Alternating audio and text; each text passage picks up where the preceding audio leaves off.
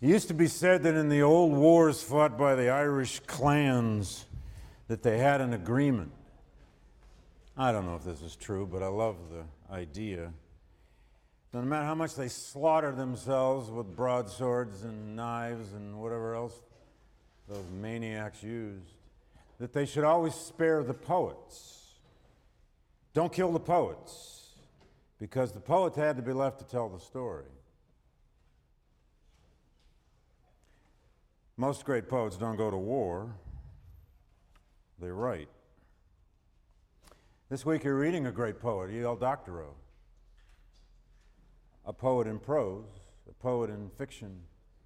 Doctorow, as some of you must know, is a famous American writer for his historical fiction. Much of his fiction is often very historical, and you'll find, if anyone takes the time someday, that large chunks of the monologue you hear from William Tecumseh Sherman in this novel is directly out of his famous memoirs. And then every now and then, Doctorow will embellish or add a few lines. Most of the people in this book were real people, but there are some invented. In some ways, possibly the most brilliant inventions in this book are the slave characters or the freedman characters, and what Doctorow does with them through this sort of anguished crucible of all-out war. Look especially for those journeys into Sherman's own mind, Sherman's psyche, those meditations of Sherman's on death. Page 88 and 89, to be exact, is, I think, an unforgettable meditation by Sherman on the meaning of death and just what it means and why he, in some ways, enjoys it. Herman Melville wrote a whole bunch of poems during the Civil War. He was one of the poets spared. He wasn't very famous yet, as you know, for Moby Dick. That was to come later. Maybe our greatest writer of the 19th century also wrote a lot of poetry, and he wrote almost all of his poetry during the Civil War, as did, by the way, Emily Dickinson. Don't know if any of you are Emily Dickinson fans, but Emily, the Belle of Amherst, wrote between 900 and 1,000 poems in her life, and fully 2/3 of them in the 4 years of the war. She became obsessed with the idea of the war. And if you read her closely enough, it's all over her wartime poetry. She became obsessed with death. Our greatest death poet was, of course, Whitman. More from him later. But one little piece by Melville, because it's about you. This was Melville's meditation in poetry on the death of college students in the war. It's called On the Slain Collegians. It's timeless. It could be about any war. Although collegians don't go to war anymore, very much in America. Youth is the time when hearts are large and stirring wars appeal to the spirit, which appeals in turn to the blade it draws. If woman in sight and duty show, though made the mask of Cain, or whether it be truth's sacred cause, who can aloof remain that shares youth's ardor, uncooled by the snow of wisdom or sordid gain? Woe for the homes of the North, and woe for the seats of the South, all who felt life's spring and prime, and were swept by the wind of their place and time, all lavish hearts on whichever side of birth urbane or courage high, armed them for the stirring wars, armed them some to die. Apollo-like in pride, each slay his python caught, the maxims in his temple taught. The anguish of maternal hearts must search for balm divine, but well the striplings bore their fated parts, the heaven all parts must assign. Never felt life's care or cloy, each bloomed and died an unabated boy, nor dreamed what death was, thought it mere sliding into some vernal sphere. They knew the joy, but leaped the grief, like plants that flower ere comes the leaf, which storms lay low in kindly doom, and kill them in the flush of their bloom.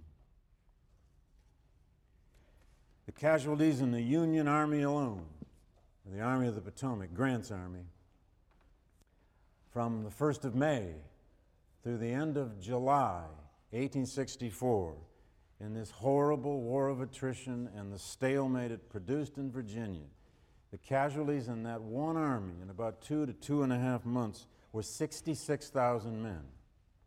It is the largest loss of life in the shortest period of time in all of American military history. How did it get to that? Why did the war go on and on and on? Well, let's begin with Grant and Lee, these two great warriors around whose names, symbols, actions, decisions, a good deal of the war would hinge in the final year.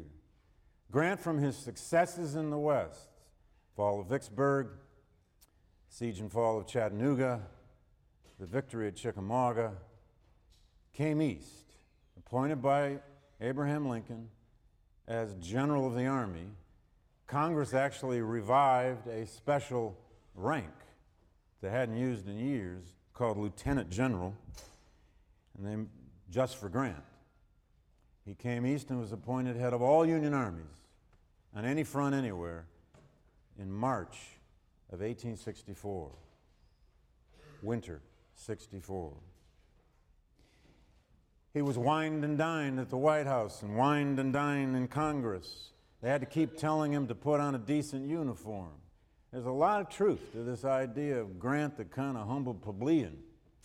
He had, after all, been doing nothing but work in his brother's leather shop in Galena, Illinois, when the war broke out. But boy, did he have a nose for war. He was a great horseman.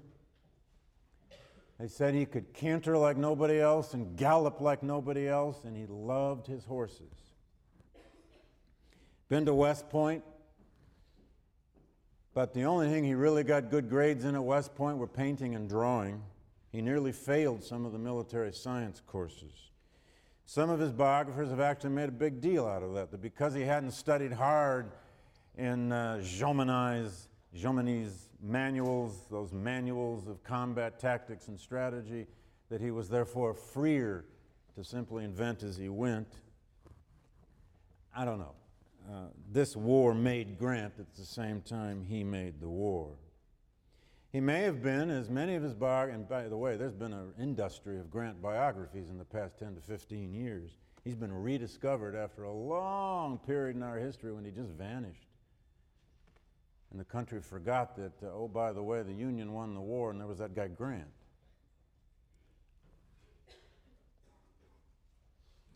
There are far, far, far more monuments to Robert E. Lee and the American landscape than there are to Ulysses Grant. I'll try to explain that at the end of the course.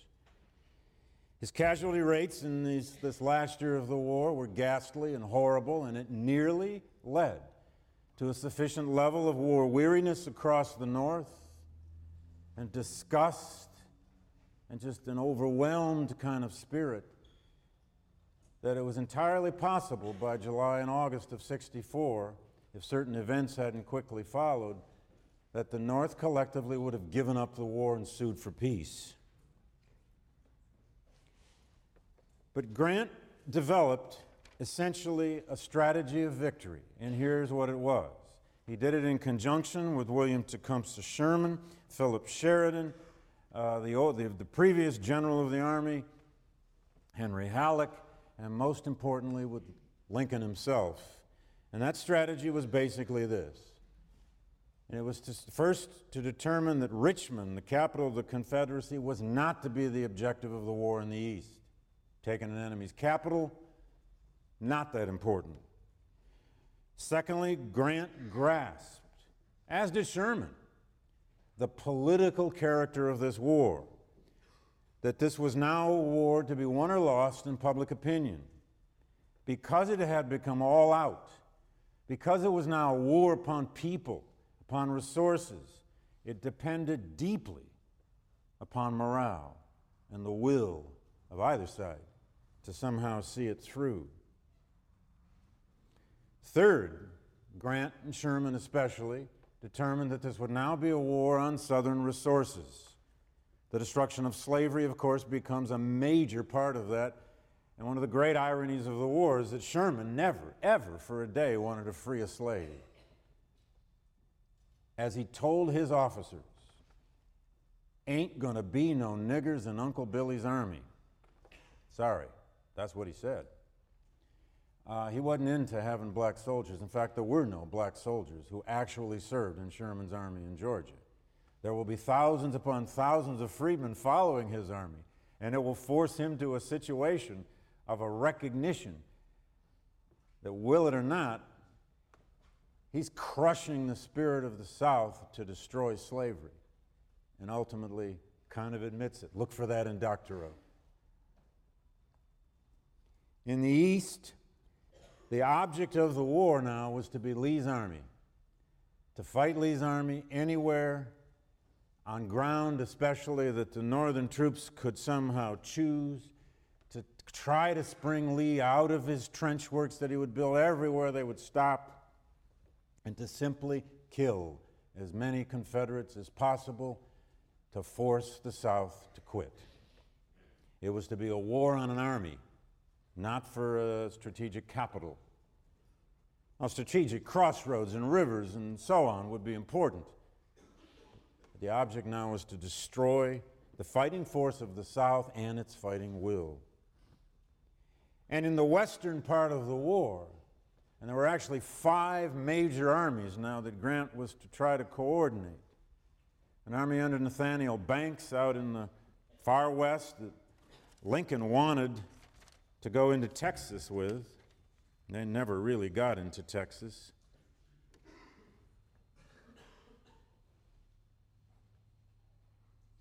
What Grant wanted eventually, excuse me one second.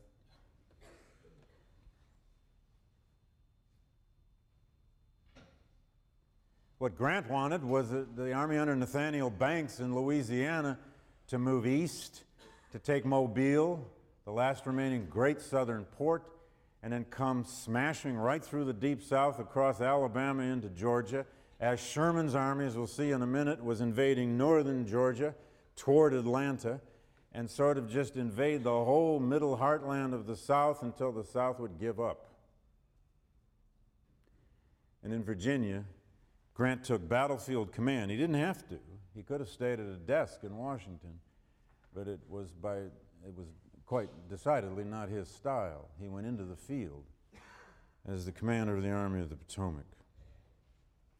Now, on the other side, in Robert E. Lee, the South had, without a question, we've said this before, and there has so much been written on this, you can't count it all. The South had a great general in Lee, a daring general. Even in spite of his tremendous defeat at Gettysburg, where he actually did tender his resignation that Davis didn't accept and couldn't accept, Lee was already a legend. His men saw him as almost godlike. He was beautiful, they said. He was gorgeous. He was handsome. No one ever looked quite like Lee in a uniform with that curly white hair. There's a brand new biography out that I recently reviewed by a woman named Elizabeth Pryor. It's just won the Abraham Lincoln Prize. There's another lovely irony. A book on Lee wins the Lincoln Prize. That's reconciliation. It's called Reading the Man. Sounds like a title of a porn movie or something, but sorry. Scratch that, Jed. But she did the book from Lee's voluminous letters. He was a tremendous letter writer throughout his life. Lifetime officer, son of Light Horse Harry Lee of the American Revolution fame. His father had been a total scoundrel, He had a brother that was an even greater scoundrel. His brother and probably his father had fathered children by slave women, had abandoned their homes, their wives, their families. He came from a very, very difficult, sordid, but aristocratic, famous Virginia family. And he went to West Point just like his daddy. And he became an officer in his early 20s. He spent his 20s, his 30s, and his 40s spread all over the United States, largely as an engineer. He was a great engineer. He helped build the first bridge across the Mississippi. He helped redirect rivers in the lower Mississippi, and on and on. He spent probably 2/3 of his life up until the Civil War away from home, away from that mansion that sits today in Arlington Cemetery. Arlington House was Lee's home. He inherited it by marrying into it. He married a Custis. He married into the family of George Washington, the extended family of George Washington. And of course, it is Lee's own home, Arlington, that before the war even ended, the United States government confiscated. Lee's wife, to say the least, never got over this. They confiscated Lee's home and converted it into the largest national cemetery in the country. If you ever go to Arlington House, or at least remember that that was founded to bury the thousands and thousands of Union dead killed by Lee's army. At any rate, he may have hated war in the abstract, but his biographers have taken us into Lee's psyche in some useful ways. I won't cite all these many biographies, but some of them have really shown us a complicated man of great daring and audacity and aggressiveness. He always wanted to be on the offensive. He hated being entrenched. He hated being on the defensive. And he clearly saw war as an emotional or psychological release. I think a little lead properly taken is good for a man, he said. That was in the Mexican War. Didn't say that during the Civil War. Surveying the field of slaughter at Fredericksburg in December of '62, he said, famously, "It is well that war is so terrible, so that we do not grow too fond of it." He appeared to change in battle. His eyes would be like fire, people said. An English journalist observer in the Battle of the Wilderness, a horrible battle fought in dense woods, observed this of Lee: "No man who at the terrible moment saw his flashing eyes and sternly set lips is ever likely to forget them, the light of battle still flaming in his eyes." And there are lots of people who said that about him. The debate about Lee is essentially, among historians at least, is essentially whether he bled the South to death, so to speak, with his aggressiveness, his two major invasions of the North, and the cost that meant to the Confederacy, or whether he was the true military genius of American history, and only through that offensive daring did the Confederacy survive as long as it did, or only through his devotion and his maneuverability of huge numbers of men across difficult landscapes did the Confederacy survive as long as it did through 1864 in his struggle against Grant's army, which outnumbered him at times 2-1 in 1864 and 1865. But he hated being on the defensive now in 1864. "I will strike that man a blow in the morning. I will strike that man a blow in the morning," he would say sometime at night in his camp, even if he wasn't planning to do it. Now, the campaign of 1864, the pivotal, in so many ways, decisive, despite the fact that it becomes a horrible stalemate, the decisive campaign of the Civil War, in everyone's hopes in the North, a campaign once again that would only be one summer, was launched in April and May of '64, but it wasn't going to end that summer. It would end in a horrible stalemate and a siege of the city of Petersburg, just south of Richmond. And the war, of course, would not end until the following spring, 4 Aprils into the war. But here's roughly what happened. And by the way, I refer you here to the Ken Burns film series, and there's, of course, a very good reason that Burns decided in this 9-part film series to give 2 whole parts to the year 1864. I have my own little criticisms of that film series, which I'll be happy to share with you at some point. But I thought it was actually quite brilliant the way he just makes you agonize to get out of 1864. I mean, God, how long must 1864 last? Because that's actually the way the country felt. In the Battle of the Wilderness, May 5, 6, 1864, the 2 armies basically collided just west of Fredericksburg in a densely wooded area that was known at that time as the Wilderness. They essentially just bumped into one another because there were only 2 roads that went north, south, or east or west through this area. And they fought it out in woods for 2 days. It was a totally disorganized battle. Often men would only fire at what they saw other weapons firing because they could really never see their enemies, and hence sometimes killed their own men. And the most horrible thing about the Wilderness, of course, as you perhaps have heard, is that hundreds, if not thousands of wounded ended up being burned to death in the woods because the woods caught on fire in several places and the wounded could not be retrieved. Soldiers on both sides laid down at night, makeshift trench works along roadways, and listened to their comrades scream as they were burning to death in the woods and could not save them. In 2 days of a really thoroughly disorganized slugfest in woods, Grant's army lost 18,400 casualties, dead and wounded. Lee lost about 11,000 dead and wounded. And it appeared that Lee had once again, for what, the 4th time now, stopped a Union army invading into Virginia. And that Union army would probably have to retreat back out of this densely wooded wilderness, get up north of the Rappahannock, regroup again, as the Army of the Potomac always had.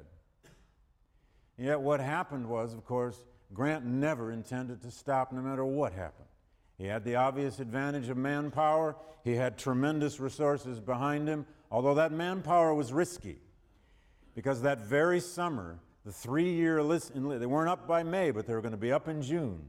The 3-year enlistments from 61 to 64, the great mass of the Army of the Potomac had been in, for those who had survived, the veterans, the real soldiers, had been in for 3 years, and their terms would be up. How in the hell to get these men to re-enlist when they were enduring this? And the government came up with $300 and $400 bounties. They came up with 30-day furloughs here and there, percentages of regiments sent home to do anything to get these guys to re-enlist. And Lincoln called for 500,000 more volunteers, 500,000. Now, they will actually eventually get almost that 500,000 men, but the problem, as the Union armies realized that summer, is that these new soldiers, brought in by being paid bounties and all sorts of other things, were terrible soldiers. And Grant counted by July and August of these new recruits that about 3 of every 4 became deserters the first time they faced combat. So that manpower was not a certain thing, but Grant just kept moving. And there's the famous story. It's the night of the 2nd day, it's the 6th of May, 64, and most of the Union Army is camped along a roadway, a north-south roadway. They've just fought the 2 worst days of the war if they've survived. They're depleted. Woods are burning. They expect any moment to all have to retreat north. And there came Grant with just a few members of his staff cantering down the road heading south. He didn't stop to say anything to anybody. He didn't even tip his hat. He probably spit from his cigar. And as they saw him moving south, they began to realize they weren't retreating. And for about a mile and a half along this roadway, these scarred soldiers started to get up and scream and holler at the top of their lungs for Grant, for Grant, They were going south. And they did.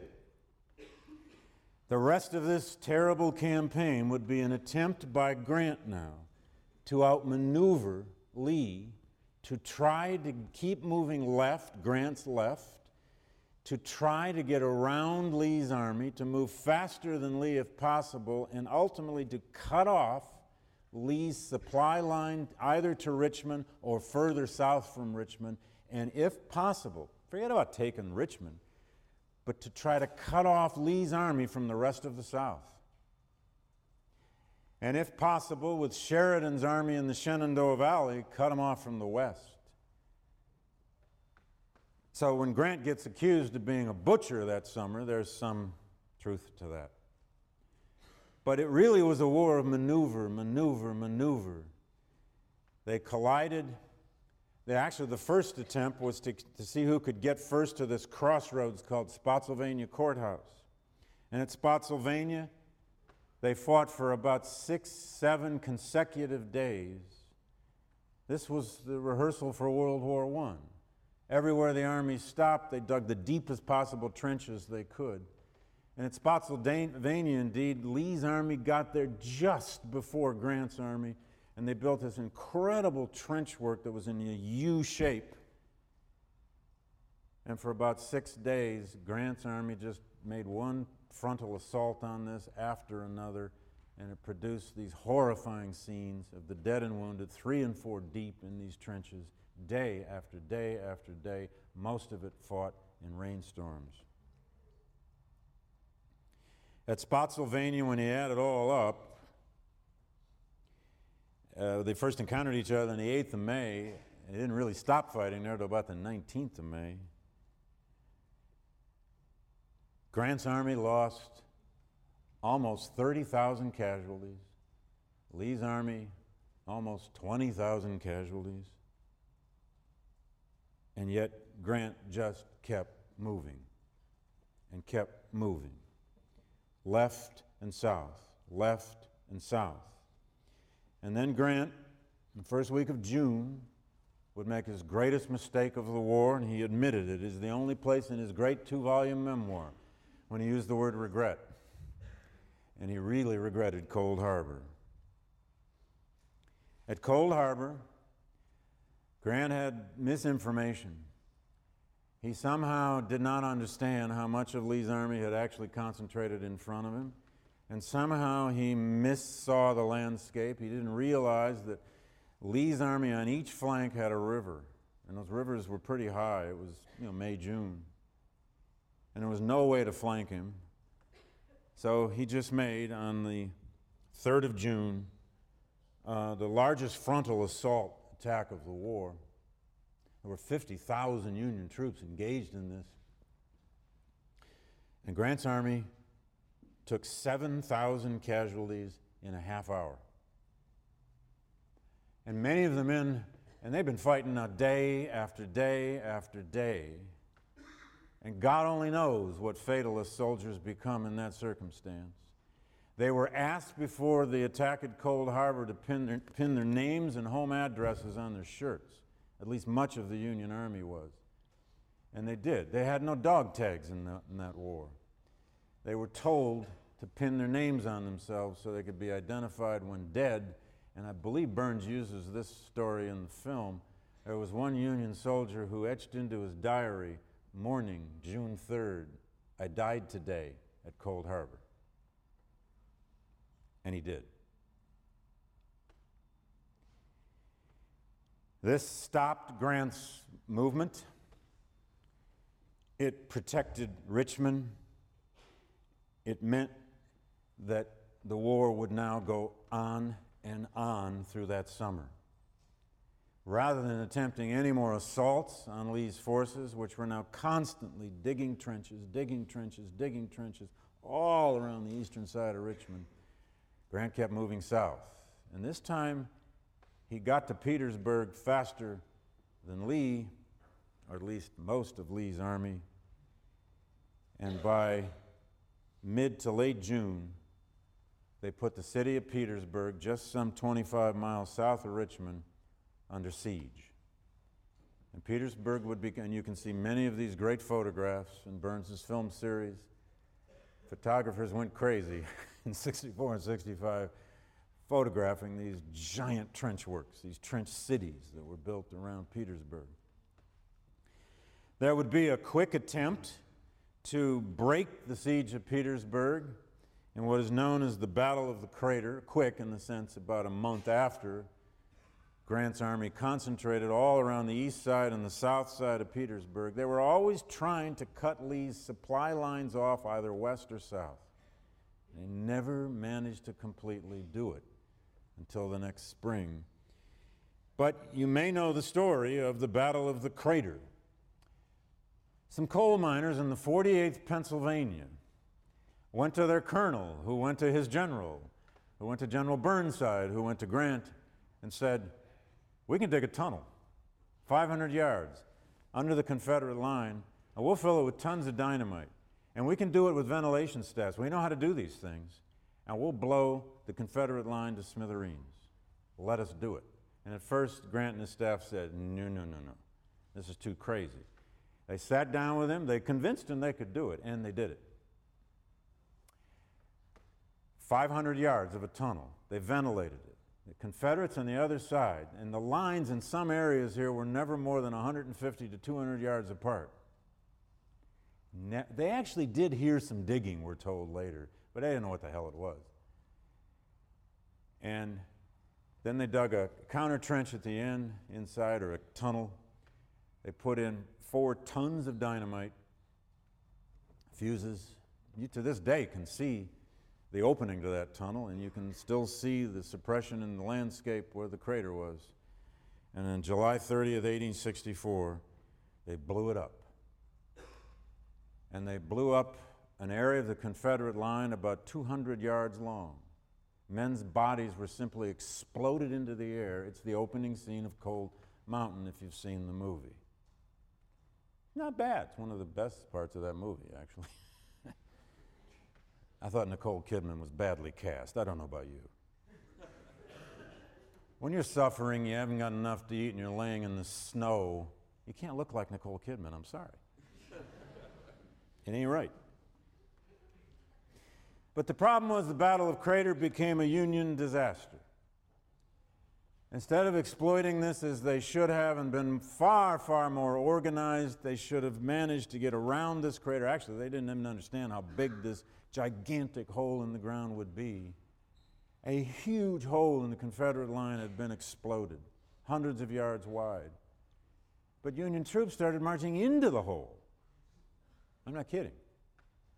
And within an hour or two, as Confederates regrouped in sheer shock, they said it was just like picking off fish in a bowl.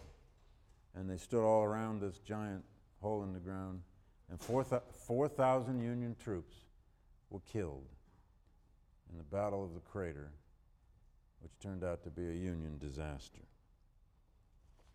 Now, out west,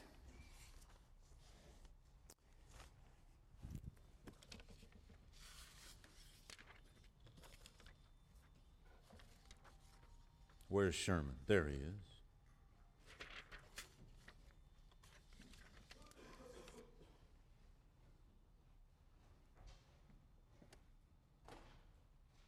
Can we see this?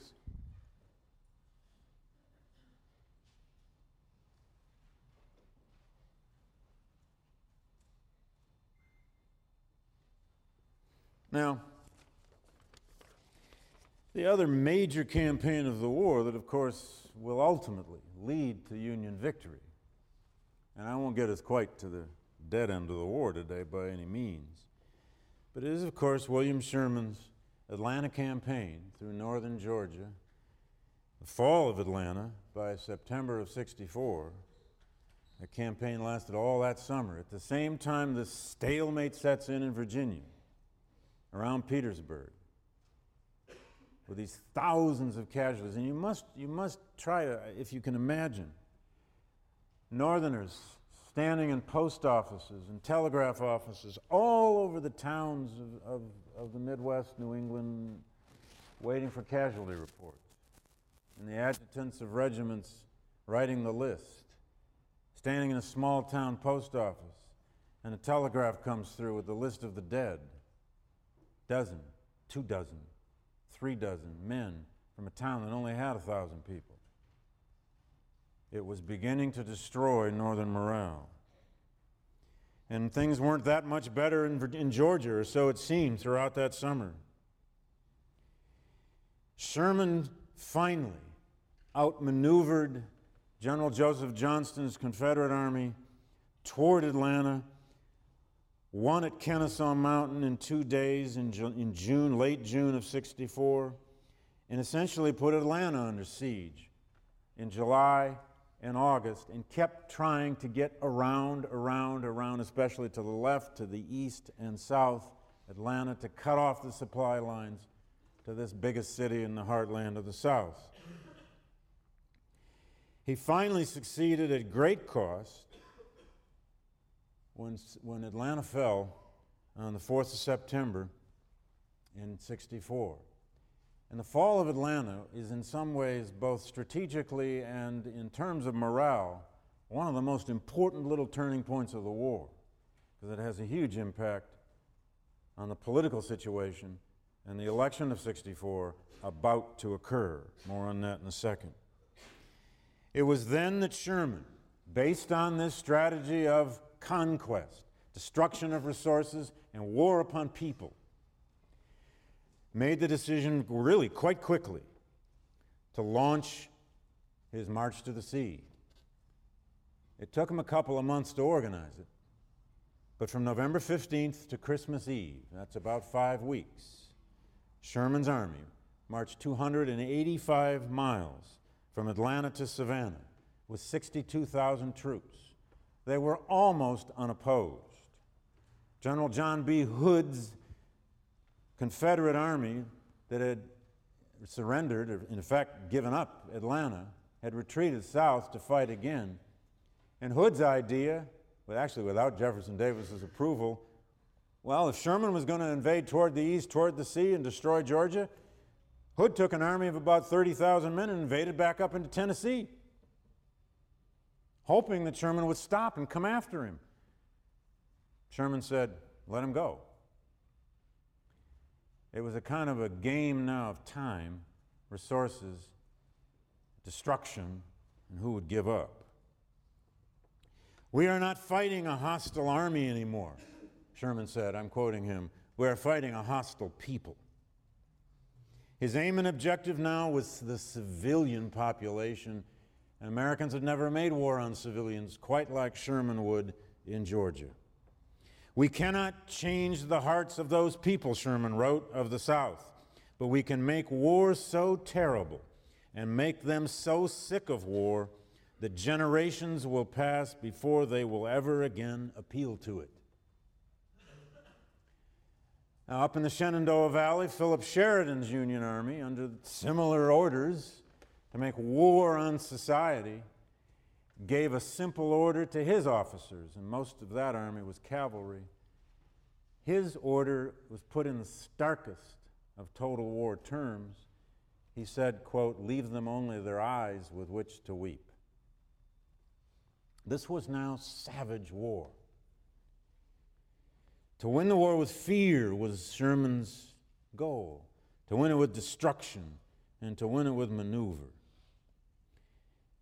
Freed slaves swarmed behind Sherman's army. He hated it. He didn't want them to be there. He didn't know what to do with them. The hell am I going to do with these people? First it was 5,000, 10,000, 15. He had 25 to 30,000 refugee slaves tailing right behind his army. It's about half the size of his whole army. Follow that in Doctorow. Sherman didn't always play kindness or niceness with them. At one point, his troops lifted up the pontoon bridge across a river, and scores of freedmen trying to get across with him drowned in the river. Sherman's attitude was, it's the way it goes. They made it by Christmas Eve to Savannah. Just before that, into Liberty County, just south of Savannah. And to this day, in Liberty County, Georgia, there are plenty of people around. I have a former student who lives there and runs a historic site who will tell you This is where Sherman turned left. Okay. And you think, well, okay, it must have been a left turn sign or something. This is where Sherman turned left. I'll also never forget the time I was doing research in the Caroliniana collections in Columbia, South Carolina. And I don't remember exactly what I asked for in the archive. I spent a good week there. I don't remember. It was records about the state capitol and the buildings. I wanted to know about the ruins and destruction. And I asked for this stuff, and the archivist, it was a woman, looked up from the desk at me and she said, "Don't have it. Sherman burnt it." Okay. Thank you very much. I won't be able to look at that stuff, apparently. Now, if you follow the purple line here, of course, you realize that this is the route of Sherman's. This is about 280 miles from Atlanta to the sea. It would give us some of the best songs of the war, marching through Georgia. It also gave the Civil War its anti-hero, its principal villain of Union victory. Some say the architect of total war. Well, that's a little too much to lay only on Sherman. But it was now a war of conquest and destruction. He did not destroy Savannah, but when he got to Charleston, well, actually, much of Charleston he didn't have to destroy, because it was being destroyed already by Union gunboats and artillery from around the harbor. But the city he did destroy was Columbia, the capital of South Carolina, which was burned to the ground, as, by the way, was Atlanta. Now, Sherman would always say these were just fires that broke out because of extensive shelling. That was not the case in Columbia. They burned about everything that was standing in Columbia, and then they kept moving north into North Carolina, and I'll come back to that later, because the final surrender of the Civil War, of course, came in North Carolina, not in Virginia.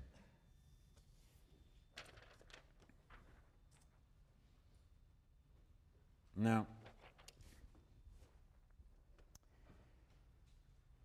before we get to Appomattox, I'm going to save the siege of Petersburg, the lifting of the siege, and the march to Appomattox and the surrender for Thursday, because it makes a perfect segue back into wartime reconstruction plans, because the nature of that surrender at Appomattox has a great deal to do with the kind of reconstruction ideas and plans that were boiling as early as 1863, really, out of Congress and from Lincoln himself. And let me just end with this little story. I mentioned that Sherman, made it to the sea at Savannah, marched part of his troops up to Charleston, took Charleston, seedbed of secession and all of that. Although, actually, Charleston didn't fully fall to Union hands until February of '65. It had been bombarded throughout the last 8 to 9 months, as I said, from Union ships and guns all around the harbor. And if you've ever been to Charleston, that glorious, beautiful colonial city, that Caribbean city as it looks, with all those mansions about 15 to 20 blocks up from the harbor, you must imagine it almost completely in ruin by early 1865. All the white people evacuated and abandoned the city, and the only people left principally were slaves, freedmen, thousands of them. And they, in effect, took over the city. The first Union regiment that marched up Meeting Street in Charleston was the 21st USCT, colored infantry, a black regiment. And they accepted the surrender of the city from its mayor. And then they began to hold ceremonies, the black folks of Charleston. They began to hold ceremonies all around the city. They held a parade in late March, or was it early April, of '65. They had this huge parade where they had 2 floats, and they had, on one float they had a little slave auction occurring, a mock slave auction with a woman with her baby being sold away. And on the next float they had a coffin labeled slavery, and it said, "Fort Sumter dug its grave, April 12th, 1861. And then they planned one more ceremony. And by the way, the war, when it finally ended, they held an extraordinary ceremony on Fort Sumter. They crammed about 3,000 people onto the little island. All kinds of dignitaries came. Now General Anderson, not the colonel who had surrendered the fort 4 years ago, came and raised the U.S. flag. 4 years almost to the day he had taken it down. William Lloyd Garrison was there from the North, the great abolitionist who wept uncontrollably when he heard a small black children's choir sing John Brown's Body. And the very night of that ceremony, which was the 14th of April, they held a banquet of a sort in a building that had a roof on it back in Charleston. And that was the very night, of course, that Lincoln was assassinated at Ford's Theater in Washington. But the black folks of Charleston had planned one more ceremony. That ceremony was a burial ceremony. It turns out that during the last months of the war, the Confederate Army turned the Planters' horse track, a race course, it was called the Washington Race Course, into an open-air prison. And in that open-air prison, in the infield of the horse track, about 260-odd Union soldiers had died of disease and exposure. And they were buried in unmarked graves in a mass gravesite out behind the grandstand of the racetrack. And by the way, there was no more important and symbolic site in low-country planter slaveholding life than their racetrack. Well, the black folks at Charleston got organized. They knew about all this. They went to the site. They reinterred all the graves, the men. They couldn't mark them with names. They didn't have any names. Then they made them proper graves.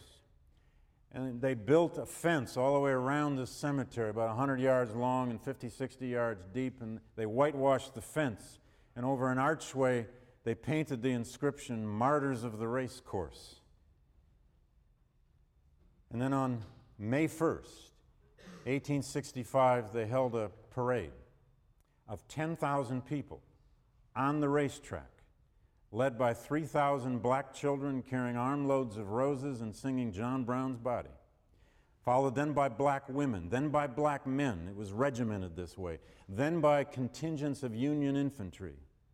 Everybody marched all the way around the racetrack. As many as could fit got into the gravesite.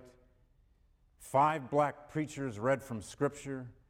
A children's choir sang the national anthem, America the Beautiful, and several spirituals.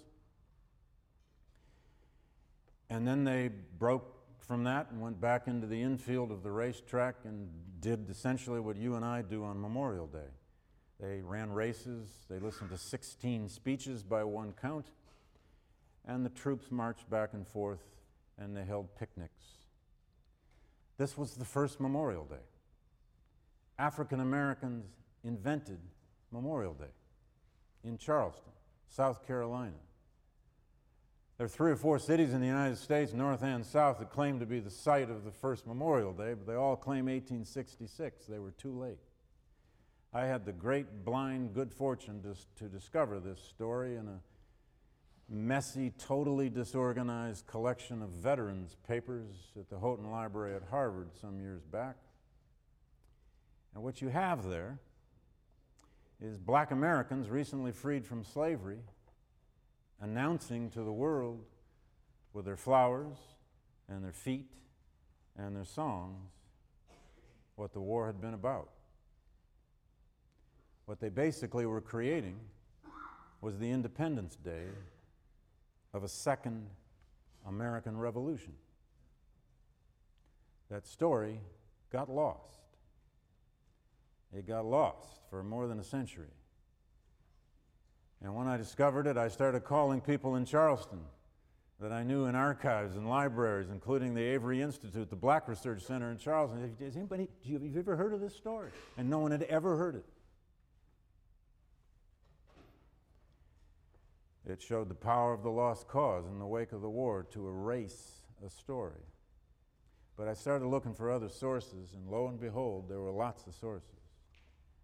Harper's Weekly even had a drawing of the cemetery in an 1867 issue. The old oval of that racetrack is still there today. If you ever go to Charleston, go up to Hampton Park. Hampton Park is today what the race course was then. It's named for Wade Hampton, the white supremacist redeemer governor of South Carolina at the end of Reconstruction and a Confederate general during the Civil War. And that park sits immediately adjacent to the Citadel, the military academy of Charleston. On any given day, you can see at any given time about 100 or 200 Citadel cadets jogging on the track of the old race course. There is no marker, there's no memento, there's only a little bit of a memory. Although a few years ago, a friend of mine in Charleston organized a mock ceremony where we reenacted that event, including the children's choir, and they made me dress up in a top hat and a funny old 19th century suit and made me get up on a podium and make a stupid speech.